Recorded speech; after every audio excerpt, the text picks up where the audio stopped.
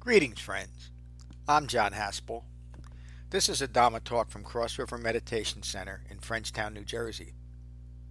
If you find benefit from this talk, please support the restoration, the preservation, and the presentation of the Buddha's Dhamma with your donation at becoming-buddha.com. Thank you. Peace. So this is our first class on Chapter 8. There'll be two classes. Next Thursday we'll look at the 5 clinging aggregates. Dependent origination describes how the 5 clinging aggregates become the 5 clinging aggregates. And so the 5 clinging aggregates are the Buddha's description of the personal experience of ongoing stress and suffering known as dukkha. That's just a lead into what we're going to cover next week. But this is how it occurs. The Paticcasamuppada Sutta, the primary sutta on dependent origination, describes what the Buddha awakened to. It is it's probably the most corrupted teachings of the Buddha in modern Buddhism today. And when you understand what the Buddha taught as dependent origination, it's easily understood why this has to be corrupted to develop and encourage a magical or mystical or speculative type of Dharma, something that cannot be experienced during a human life, because anything other than that is not what the Buddha taught. So this is the Buddha's description of the origination of the distraction of ongoing stress and suffering known as dukkha, where it originates on. Stress and suffering originates on and is dependent in these elements, and there's 12 of them. The Buddha begins with from ignorance, and it's a very specific type of ignorance. It's ignorance of Four Noble Truths. From ignorance of Four Noble Truths as a requisite condition. That means that when there's no more ignorance of Four Noble Truths, then ignorance has no grasp on us anymore, and the following conditions don't flow. Without that understanding, without that knowledge of Four Noble Truths, this is what occurs. From ignorance of Four Noble Truths as a requisite condition come fabrications. Fabrications are a corruption of what we're experiencing because we're ignorant of what's actually occurring as a human being. And that can be simplified as saying we're taking what is occurring in a personal manner. You've heard me say over and over again that the essence of the Buddha's Dhamma is to understand that nothing is personal in the world unless we make it so. And that's where stress and suffering arises from. So from those fabrications, as a requisite condition, comes consciousness. Now, this isn't some grand cosmic consciousness with a big C. It has nothing to do with a universal type of one mind. It's ongoing thinking rooted in what? Rooted in the fabrications that are born of ignorance. So it's ongoing thinking rooted in ignorance of Four Noble Truths. There's nothing noble about this type of consciousness. From that type of consciousness, again, as a requisite condition, comes name and form. The Pali or Sanskrit phrase for name and form is namarupa, and it simply means just this. It means that I have given an identity to this form. I have created a self-referential thing out of something that cannot be and should not be. And we do that with both the physical form that we have, and then as we identify things in the physical world form that we like and dislike. And as soon as we do that, the Buddha describes it this way, we're joining with our suffering by joining or attaching ourselves to people and events of our lives in a personal manner. Again, I like it, I don't like it. That's namarupa.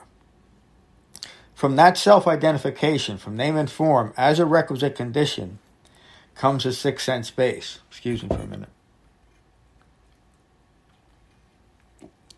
And this is where we start manifesting in a experiential way the results of our own ignorance. From namarupa, from name and form, from self-referential views as a requisite condition, comes the sixth sense base. The sixth sense base are our 5 physical senses and the sixth sense of consciousness, ongoing thinking rooted in ignorance of Four Noble Truths. So when you understand this as the Buddha intends it, that consciousness is interpreting what's coming in contact with my five senses from that mind rooted in ignorance of Four Noble Truths. And the Buddha even goes in other suttas,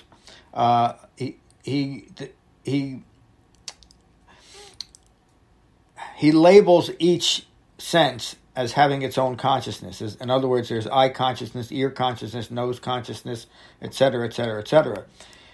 Depending on what most has our attention, is still interpreted through an eye consciousness that's rooted in ignorance of Four Noble Truths. And so the only way to extricate this ourselves, the only way to really trust what's coming in through our senses as true reality, as a mature human being would experience this, is to let go of all of those views rooted in ignorance. And again, that's what the Eightfold Path, what we're all doing here, is all about. So, from the sixth sense base, as a requisite condition, comes contact. One of the most obvious things in the world, of course, but the Buddha needs to point it out. Coming in contact with what? Coming in contact with a type of consciousness that's interpreting it wrongly. And so it's from that contact that we have the visceral experience of our own ignorance, and we start personalizing it. And this is a very intricate and subtle process that the Buddha is describing. But once it's understood, again, I mentioned this earlier, it's like the most obvious thing in the world. This is what we do to create all the stress and suffering that we experience, that we contribute to in our own lives. And you'll see where the Buddha resolves all this. From contact, and I'm not going to talk too much about this one, I'm just going to go into the next. From contact as a requisite condition comes feeling. Makes sense, doesn't it? From feeling as a requisite condition comes craving. And craving has two components. Craving for more of something is the obvious aspect of craving, but craving for less of something is still craving, isn't it? So wanting the experiences, the people and events of my life to be any different than they ought than what's occurring right here and right now is an aspect of craving.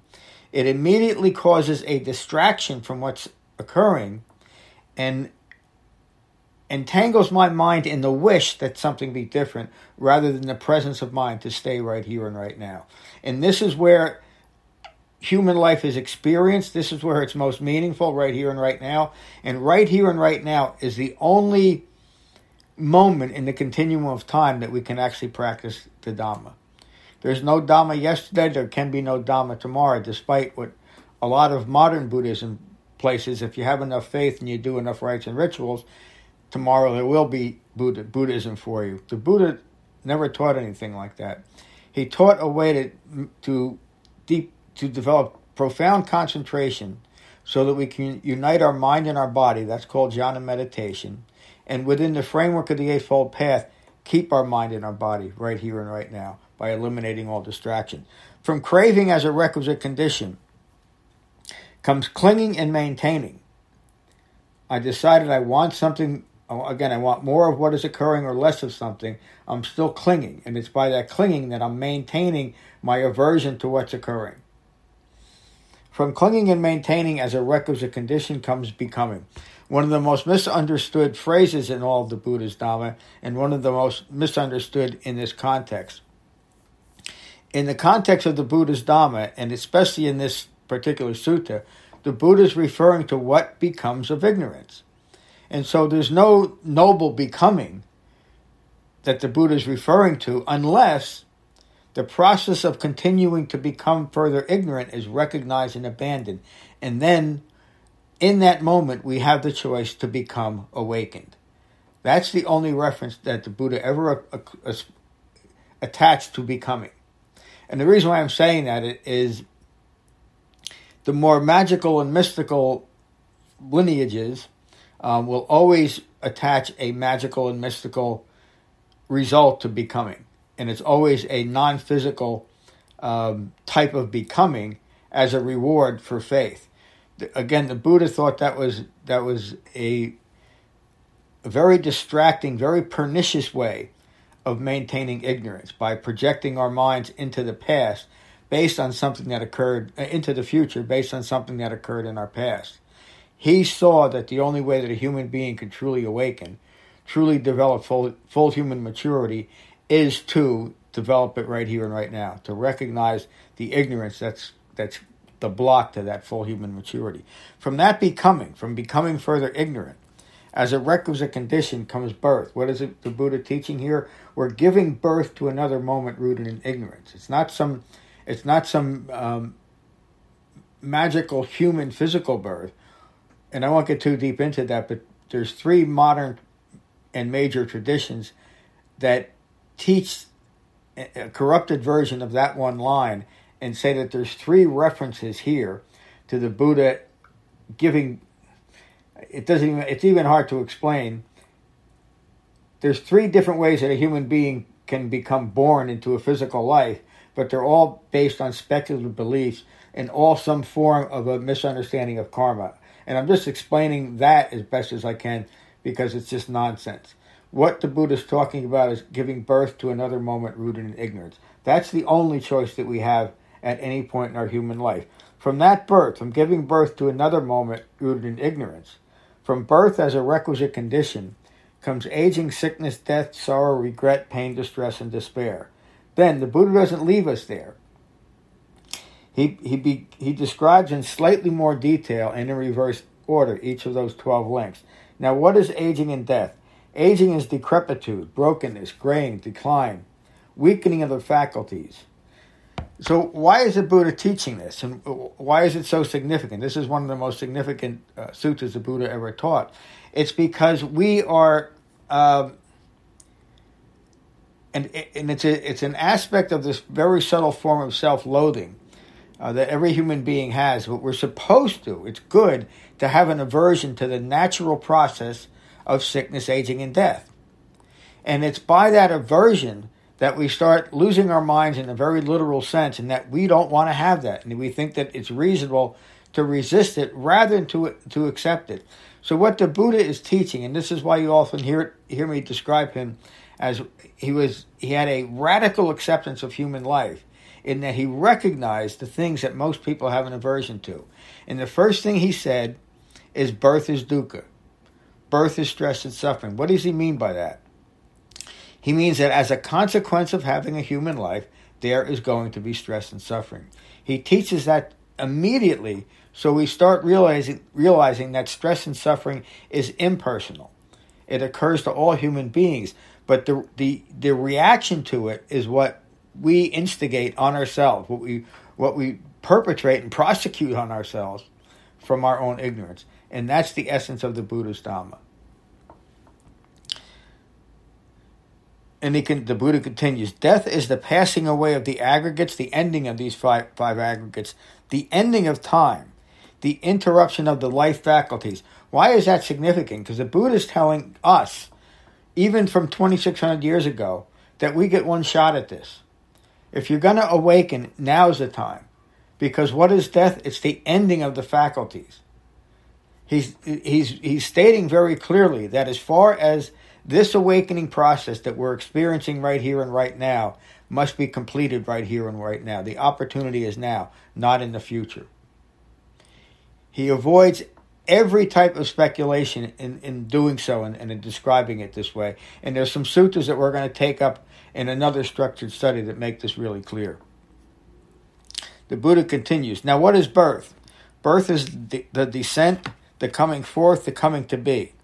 Birth is the appearance of the sixth sense base and the five clinging aggregates. The Buddha is not describing coming down from some ethereal plane and manifesting human life. He's describing the descent from wisdom rooted in ignorance, now coming in contact with the sixth sense base, giving validity to what I'm feeling where no validity should apply. Do you see how this relates back and directly to dependent origination? Does anybody not? Okay, excuse me.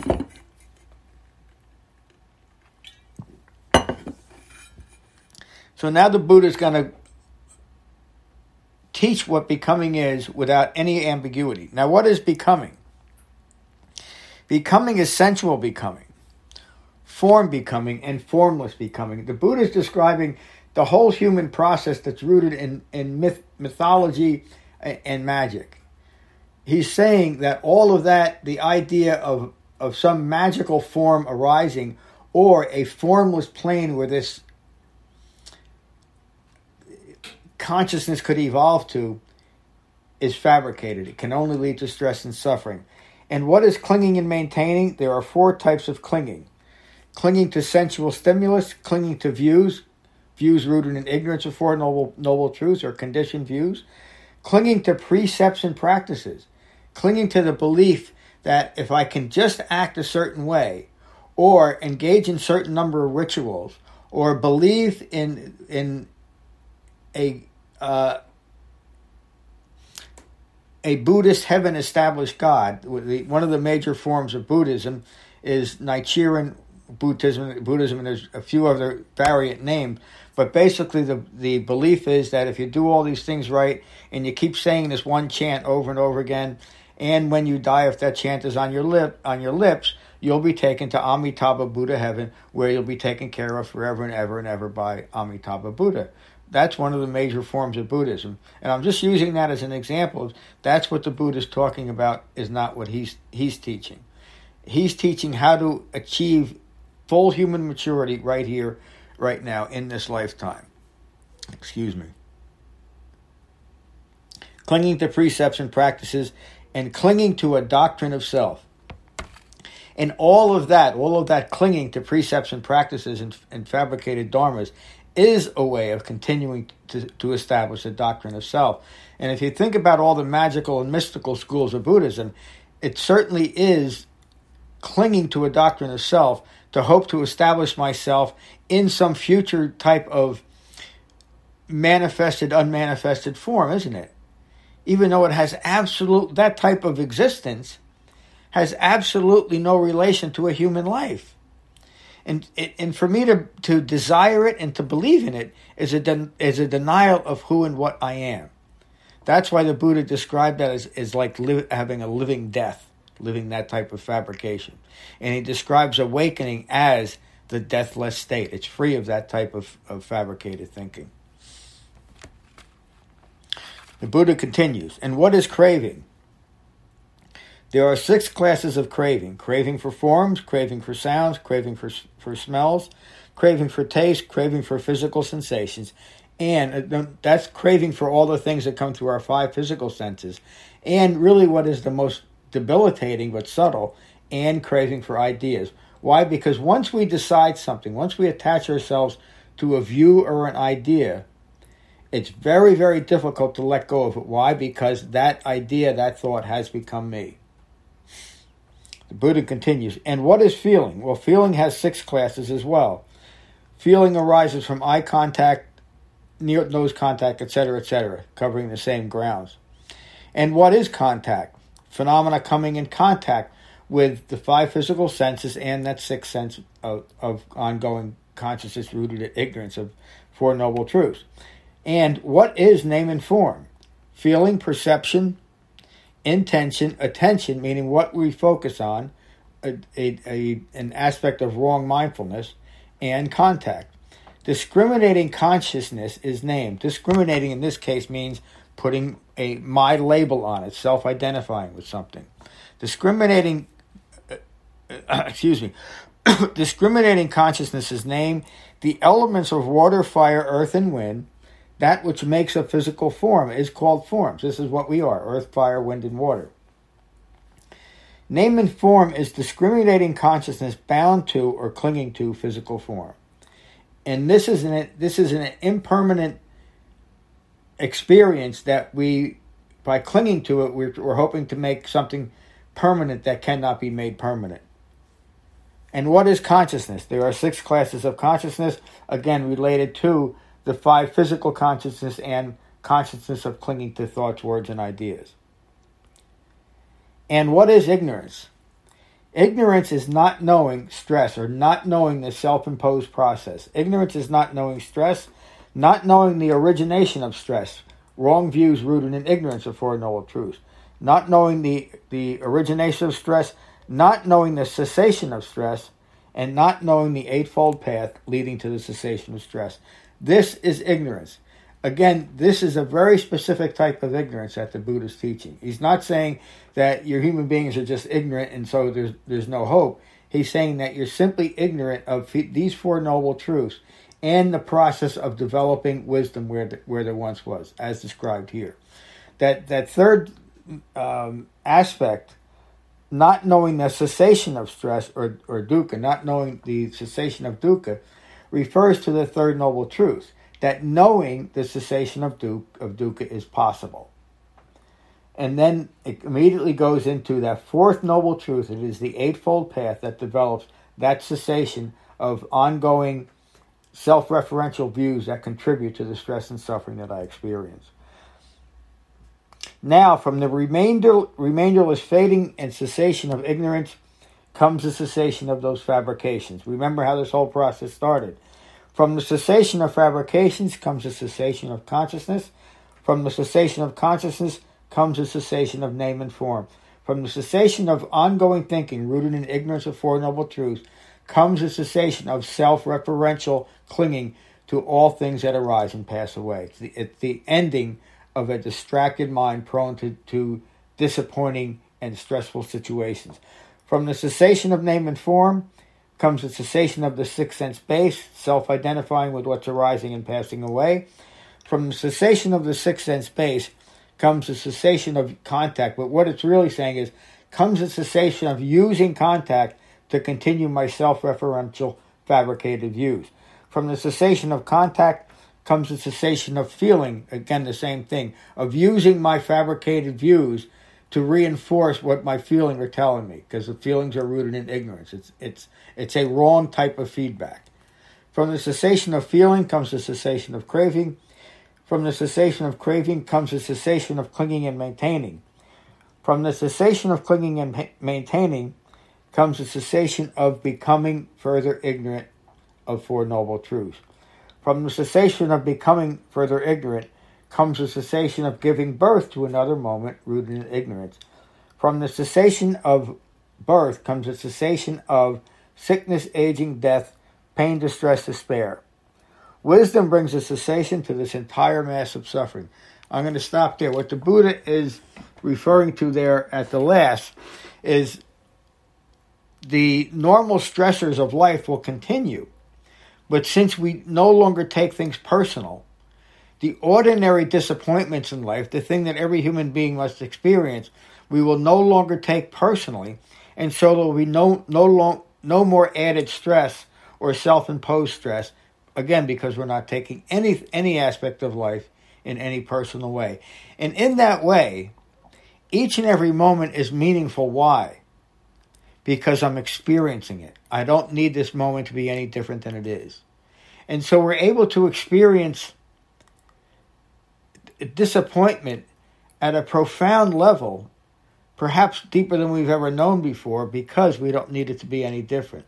But the same is true for something that might be in the past so elating that it takes us out of our body and is another huge distraction.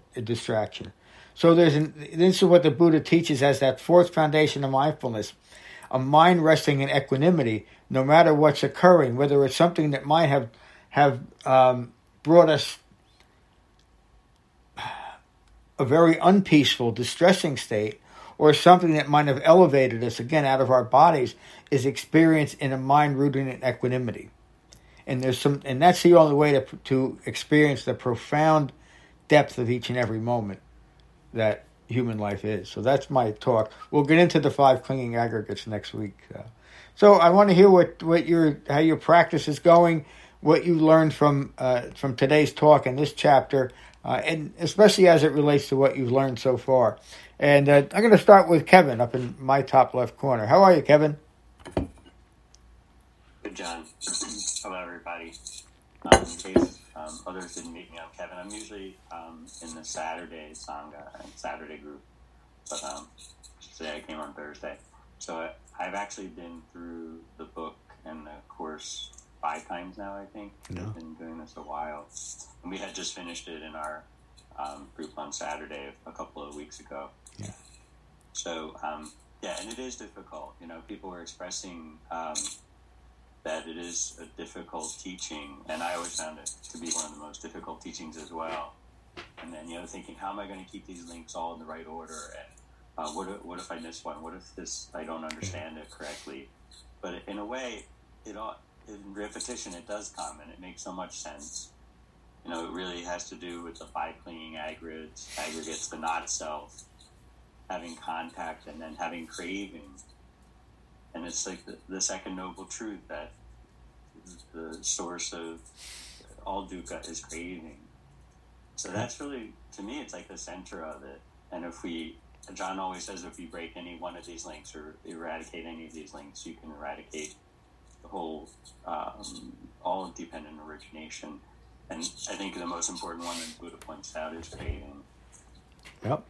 So, and if we don't, then stress will continue. We'll continue to create dukkha in our lives. So that's essentially what it boils down for me. Yeah. So, Thank you, Kevin. It is this understanding that the root of all stress and suffering is craving, which simply means wanting what's occurring to be somehow different than it is, and of course it can't be. And one thing I should say that this, and Kevin alluded to, we can get too fixated on where all these links are and how they link together. This is just describing that from ignorance of Four Noble Truths, we create stress and suffering in our lives. And by developing the Eightfold Path, you will then start breaking or unraveling one or all of these links. And another thing to say about this process from ignorance of Four Noble Truths happens, you could say, almost outside of time. In other words, if we try to focus too much on it, to try to see the whole process, we'll never find it. It is something to just recognize that the process has ended once we develop an understanding of Four Noble Truths. And that's enough to know about it, to guide our Dhamma practice. So, Tom, how are you? Thanks, John. I'm good, thank you. Yeah, definitely. There's a lot in this, the teaching this week. Like a lot of, it's quite easy to get lost. I know fundamentally I get it. Like I get the whole, I get the fundamental aspects of the teaching, and when I bring it back to, craving and to how craving leads to suffering, then that makes complete sense to me. And by the way, so does this. I mean, dependent origination does make sense to me. I think it's just sometimes, when you have so many layers of it, and you have one link to the next, and then it's the terminology as well, which sometimes confuses me. Some terms that are used, and I get a bit lost in it, but then I come back to it and I investigate it, and it does make sense. Yeah. I think it's the terminology actually more than anything that occasionally throws me off. I think something I'm going to try and do this weekend actually is something that would be really helpful for me. Would be just to create a little diagram of this, like something. I'm quite a visual learner, and so to sort of maybe to read your chapter, the chapter again, and just to put it all down on one page, and then have arrows going in one direction or the other direction according to which link it is, or which factor, etc., etc. That might, I think, help me just to sort of get absolute clarity on it. I don't know if you think that's a good idea, but that would be maybe some homework, I think, for me to try and get my head around this weekend. Yeah, I think it's a great idea. There is a chart that Jen on the website that one of our other teachers drew, and I posted it. If you just did a search on dependent origination, I think you'd find it. But I think it's a great idea. But again, don't overemphasize. I mean, this is eventually, if you're going to develop the Dhamma to its conclusion, and you all will if you stay with it, you have to understand this. But it's not something that will easily yield to a full frontal attack. In other words, it's just an aspect of staying with it. That you'll really understand this process. But again, I'm not dissuading you from whatever you think will help you understand, I think that's great too. Just don't put, if you don't get it right away, that's okay. Some people do, some people don't. It took me a while to understand the importance, and it really wasn't until I understood that everything the Buddha taught, the human Buddha taught, was in the context of dependent origination and Four Noble Truths. Was I able to understand the rest of the sutras, how to apply them properly, and really how to restore them into useful form. So this is key, but you're understanding it. And again, there's a lot to apply. The more you deepen your own experience of the Dhamma, the more you'll understand this too. So thank you, Tom. Thanks, John. Alex, how are you? Hi, John. Yeah, I'm good, thanks. Good. I too am a visual learner, so I look forward to Tom's diagram next week. Damn. Well, and if you could send it, if you don't mind, send it over to me, and I'll put it on the website. Yeah. Like I said, and look up Jen's too. I think you'll find it useful. I think you should host a session, Tom. Yeah. Yeah, no, it's that when Tom said that, I thought, yeah, that's what I need. Because reading the chapter, and listen to your summary, it's getting there. I'm getting there, but this was definitely the most challenging one for me. But very interesting, and like Tom, I think I get it, but I just need to go over it again, probably a few times, maybe a lot of times. But I guess all that's sitting with me now from that teaching and everything else is it all seems so not straightforward, but underneath it all, it's pretty simple. All I get this image of is the Buddha, like, in this awakened state, just being like, guys, can you not see what I can see? Yeah. So my question is, did the Buddha teach about how long it takes to? Did he hint at all about how long this takes to grasp? Because for me, it feels like it's going to take me a while.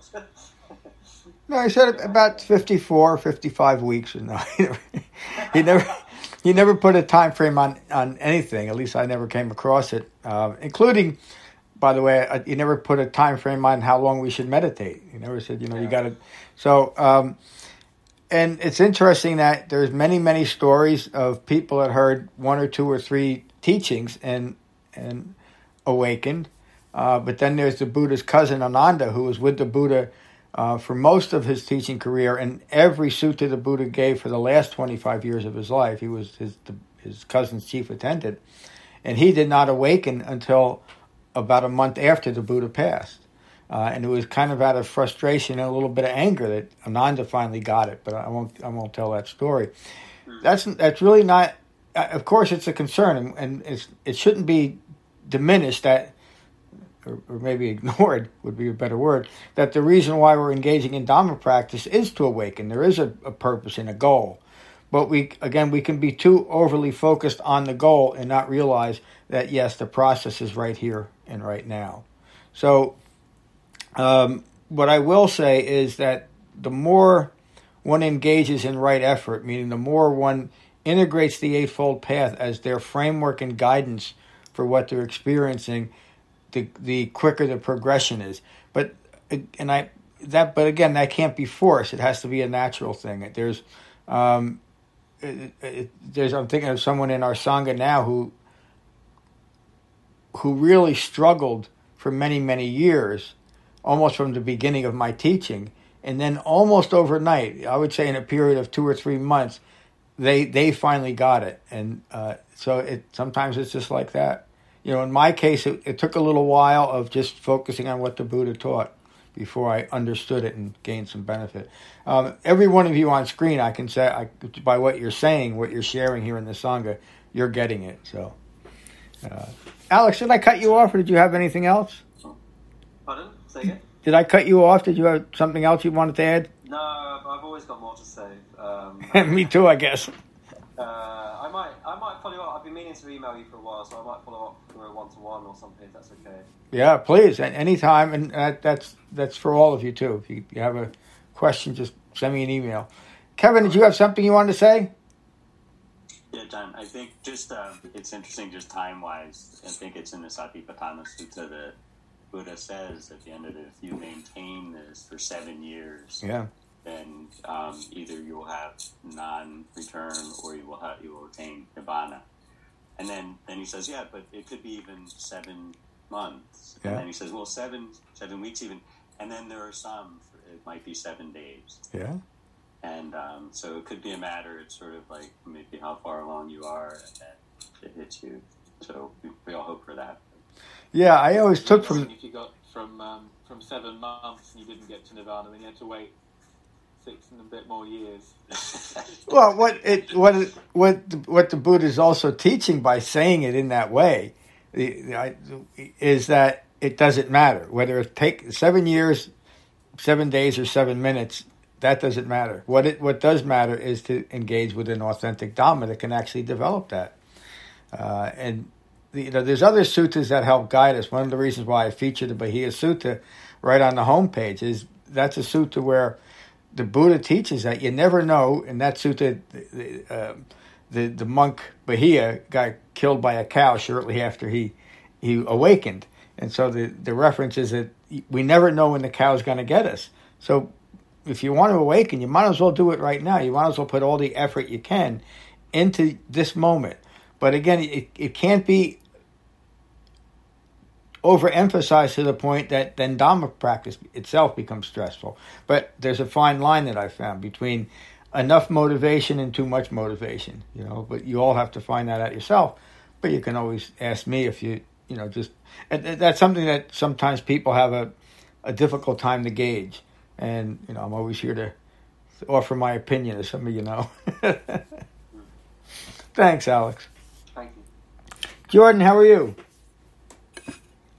Doing well, thanks. Yeah, doing well. Just before this call, I was watching a horror movie, so it was a bit of a transition into to meditating after that. What was it? Sorry? What was the movie? Well, it's a series, actually. It's a French one called Marianne. It's on Netflix at the moment. Okay. Ghosts and horrific stuff. But yeah, surprisingly, I started off concentrating on my breath really well, and I thought maybe I'm going to concentrate only on my breath for the whole 20 minutes, but it didn't last. This was, like you guys were saying, I really appreciate your comments that resonated with me about how much information and how much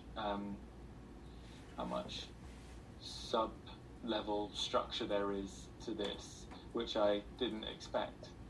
And it does seem to be underpinned by being aware of your craving and being aware of your clinging, and when you're aware of that, and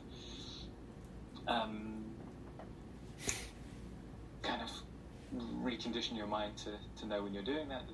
That's a process. But there's a lot more different steps that I hadn't considered, and I got a bit stuck on the name. I'm getting my head around the name and form. Is that about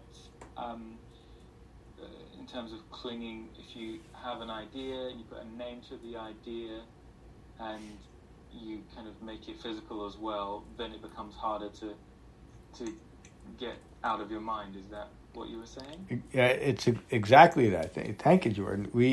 And we do that with things that we would think really don't matter, and many things don't. Like I prefer oak trees over birch trees. You would think that doesn't really matter, but there could be a time when I'm walking through a beautiful birch forest and I'm disappointed because it's not all oak trees, and I'm being a little silly, but it's because my preconditioned way of looking at trees, that I like oaks over birch, makes that moment disappointing and distracting. We do that with much more important things, or seemingly important or significant, but it all comes down to I've attached myself to a certain view that things must be this certain way, rather than what's occurring. I think you've heard me saying that recently, in the past few weeks, that the Dhamma brings an understanding of the significant difference between acceptance and approval. human beings have it hardwired that in order for me to accept what's occurring, I first have to approve of it. It's in the approval process that I'm making in that moment. I'm setting a condition on something rather than accepting something that's occurring. Why? Because it's occurring. It really is foolish or immature. That's why I say the description of awakening is full human maturity. It really is immature to insist what's happening now, what's already occurred, be different than it is because it's already occurred. That doesn't mean that there's not a more simpler or more pleasant experience. But as soon as I make on something, as soon as I attach a judgment to it, now I'm attaching myself to it. So the Buddha taught a radical way of living in a world that is prone to stress and suffering in a way that a mind is not grasping after that or clinging to stress and suffering, in a word, calm and peaceful. So, thank you, Jordan. Josh, good to see you.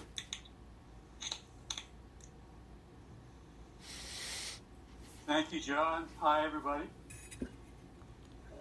I don't even know where to begin. Speaking of time, I'm 80 years old, and it may be a race between when I croak and when I awaken, but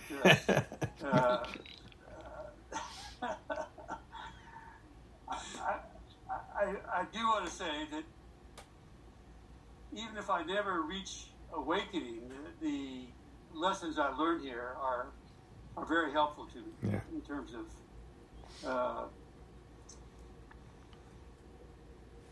really trying hard not to take things personally as I used to, especially when I'm hearing things that upset me or I disagree with. Instead of obsessing on that, just to kind of say, this is not me, this is not mine, this really has nothing to do with me, because I have this kind of intellectual understanding at this point that all my grasping and clinging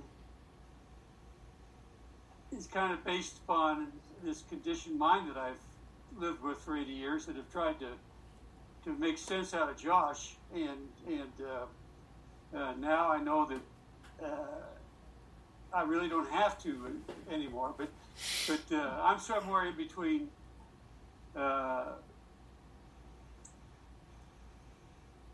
self and not self, and confused between what the two are. That's all I got to say. Thanks. Thank you, Josh. The difference between self and not self is wisdom. It's the knowledge of what is I making and what's not. And that's just what we're all developing here. You know, that's the essence of the Dhamma. It's the essence of this teaching too. And if that seems a little vague, it just takes a little while to understand that. You know, because the self and not self in a mind that is still developing the Dhamma are really two sides of the same coin. But then as we develop the Dhamma, we're able to separate that coin and just hold on to what's valuable, what's really true. And just one more thing that Josh said. I remember very early in developing the authentic Dhamma, what the Buddha actually taught, having that same thought that even if I don't get there in this lifetime, it's just a better way to live my daily life. And I had never felt that about anything. I studied a lot of different religions and the ideas and philosophies since I was a teenager. And it's the first time I ever had that experience. This is just a way of living a human life in peace, but it also leads to awakening, full human maturity. So thank you for reminding me of that, Josh. Julian, how are you? Hi, John. Hello, everyone. Good to see you.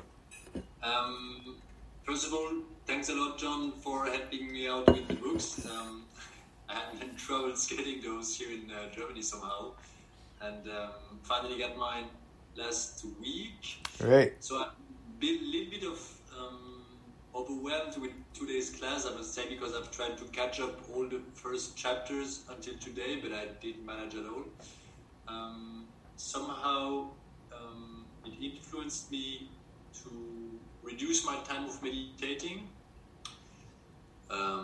that's just what I can kind of share for today is like until last week I tried to focus for 10 minutes twice a day, and I've reduced that time to 4 minutes actually twice a day, and it works pretty well. I mean, I feel like I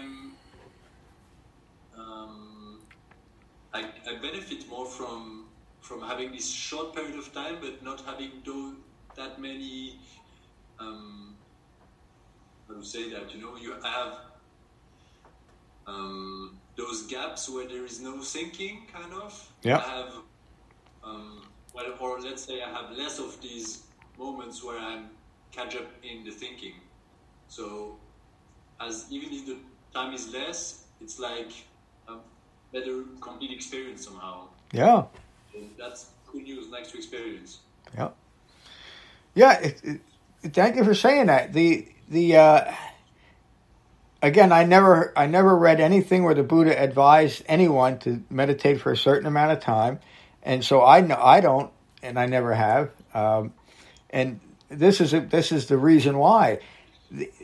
The purpose of meditation is to deepen concentration, and sometimes a 4-minute session is more effective at doing that than a 10-minute session or a 45-minute session, and that's up for you all to decide for yourself.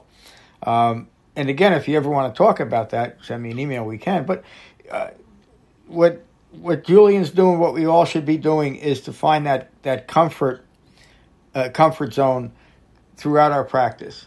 I've been meditating for about 900 years now, just for quite a few years anyway, 35 or 40 years. And my practice is 30 minutes twice a day, and it's been that way for years and years and years. Once in a while, I'll just feel like, today I feel like sitting for an hour and a half, and I have the time, I'll go ahead and do it.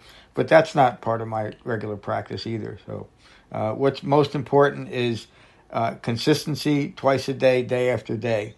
And then we can gradually add time to that. So a great class. Does anybody have any questions about today's class or where we are? Just, John, very quickly, I wanted to ask this earlier. Awareness of the breath. Is there a particular? Is the breath coming in through the nose, right? Or is that where you should be focusing your mind? Not like, because I know some people teach it like observing the breath in your belly, right, or something like that. What did the Buddha say about that? The only instruction was to notice the breath, as I say, notice the breath as it's coming through the nose, through that, as if we're breathing with our mouth closed, to just notice the in-breath as it passes through our nose and as we exhale. If you happen to be congested, you can keep your mouth open. There's nowhere where the Buddha taught to breathe in any other particular way, and certainly not in a way that's based a little bit on imagination. In other words, there's some meditations where you're told to breathe into your belly. Well, we can't. We can only expand our lungs. We only breathe into our lungs, or breathe into your feet, or breathe into a particular point of pain as a meditation. That's all well and good, and it might be therapeutic, but it's not jhana meditation. So the Buddha really never identified to be mindful of anything other than the movement, the inhalation, and the exhalation. Now, if you're having trouble noticing that, and some people do, it's okay to take some really intense breaths. I'm not going to do it here because I'm a little congested. But to really get the feel of what it feels like to breathe, and then come back to just being mindful of your breath.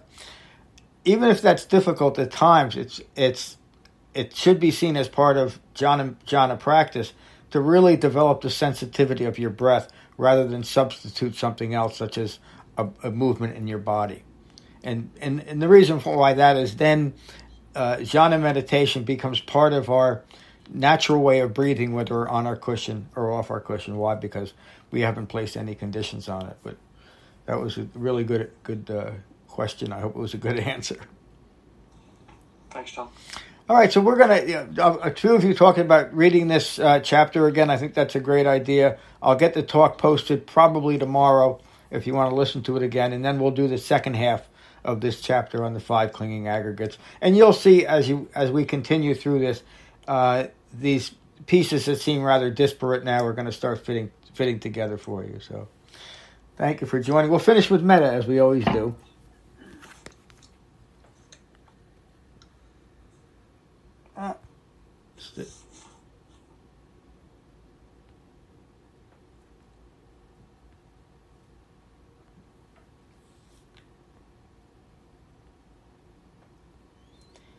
And these are the Buddha's words on metta from the Karaniya Metta Sutta. This is what should be done by one who is skilled in goodness and who knows the path of peace. Let them be able and upright, straightforward and gentle in speech, humble and not conceited, contented and easily satisfied, unburdened with duties and frugal in their ways, peaceful and calm and wise and skillful, not proud or demanding in nature. Let them not do the slightest thing that the wise would later reprove. Wishing, in gladness and in safety, may all beings be at ease. Whatever living beings there may be, whether they are weak or strong, omitting none, the great or the mighty, medium, short, or small, the seen and the unseen, those living near and far away, those born and to be born, may all beings be at ease. Let none deceive another or despise any being in any state. Let none through anger or ill will wish harm upon another. Even as a mother protects with her life her child, her only child, so with a boundless heart should one cherish all living beings. Radiating kindness over the entire world, spreading upwards to the skies and downwards to the depths, outwards and unbounded, freed from hatred and ill will. Whether standing or walking, seated or lying down, free from drowsiness, one should sustain this recollection. This is said to be the sublime abiding. By not holding to fixed views, the pure-hearted one, having clarity of vision, being freed from all sense desires, is not born again into this world. Thank you all for a wonderful class today. Peace. See you all next week. Thanks, John. Thanks, John. Thank you for joining. Good to see you, John. Thank you for listening. I rely on donations to support the continued restoration, preservation, and presentation of the Buddha's Dhamma. If you find benefit here, please consider a donation at becoming-buddha.com. Thank you. Peace.